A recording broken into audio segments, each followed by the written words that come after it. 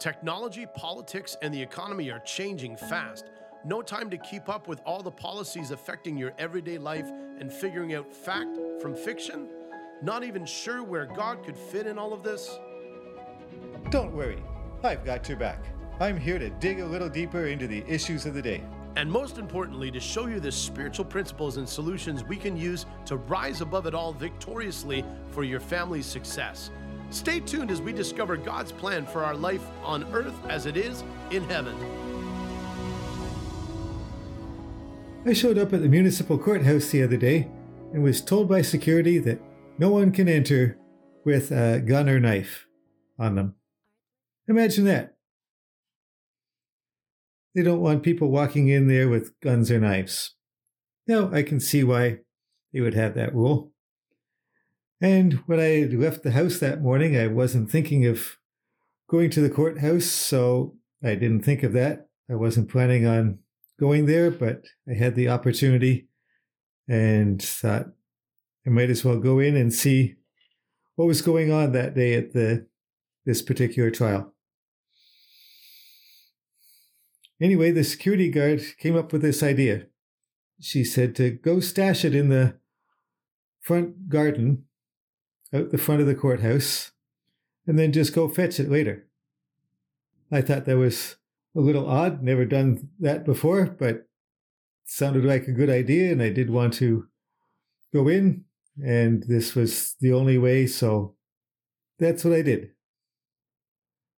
Of course, while the knife was in the garden, it was still mine while it was hiding there. It was still mine as much as if I'd left it in the car or on my kitchen table.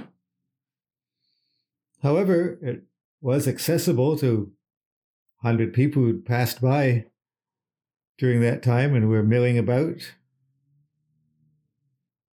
So I was a little apprehensive about just leaving this there. It was sort of one of my prized possessions. It's been really useful over the years, and I wouldn't want to lose it. There was even a cameraman standing nearby, filming as people were being interviewed in front of the court as they were leaving the courthouse. At the end, I went back to the garden, and my friend waited for me as I fetched it. No, I had been a little concerned that my knife would still be there, but I wasn't at all concerned that my friend would drive off without me, leave me stranded at the courthouse. And in between, I had forgot totally about it. Out of sight, out of mind. I had completely forgotten about the knife while I was paying attention to the drama going on inside the courthouse. It got me thinking. Why was I concerned about my knife? What is there in my life that I'm clinging to too tightly? Is there something that would fall in that category in your life? Is my relationship with Holy Spirit as secure as my relationship with my friend was? Not wondering if he's going to leave without me or something. As in the Garden of Eden, the serpent sometimes says, "Did God really say that?" And put the idea in people's head that God's holding out on us. Or maybe the Holy Spirit will take off on us. As James says, if you don't love a brother you can see, how can you love a God that you can't see? So, as brothers and sisters, we build up relationships of trust with each other. And that helps us to trust our Lord and Savior as well. And part of that is declaring that Satan doesn't have that authority. We do.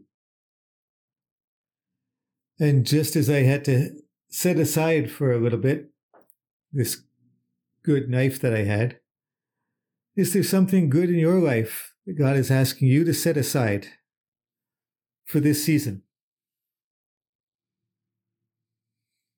And as Paul says, we're to set aside anything that is encumbering us in the race. It's a good thing in our life, just not for now. It can be useful, but maybe for this point in time, it's just too heavy for us to bring along with us. And I must say that it's easier to clearly understand and follow the instructions of the court security guard than it is with the Holy Spirit's promptings to us. As for this good gift in my life, God has given to me, it's still mine, but not to be used right now. Maybe there's something like Paul was saying about he wouldn't eat meat so that a young Christian wouldn't be led to stumble. Maybe God is asking you to do something like give up your mountain climbing activity for a period of time while your kids are little, to spend time each night with them at home. It can be anything. But we need to just remember that everything is God's. We are just stewards of it. So he does have the right to tell us to go stash that good thing in the garden for now. And as tricky as it can be sometimes to discern what God is wanting for us at this point in time in our life, I'm convinced that God will honor the attempt, honor your willingness to listen and to follow. To wrap up my story, I was glad that I was able to witness those court proceedings. It was worth it to set aside my prized possession for a few hours and not pass up that opportunity. So let's take a moment to listen to God and ask him if there is something that we need to rearrange in our life, to set aside, so that we don't miss out on an opportunity that he has for us. If you are presenting your body as a living sacrifice and allowing Holy Spirit to transform your mind, congratulations. You are integrating your spirit, mind, and body, strengthening yourself to overcome evil with good. Please leave a rating for the show and hit subscribe to be notified of new fascinating topics I'll be discussing next, on earth as it is in heaven. Until next time, may God bless you and make you a blessing to those around you.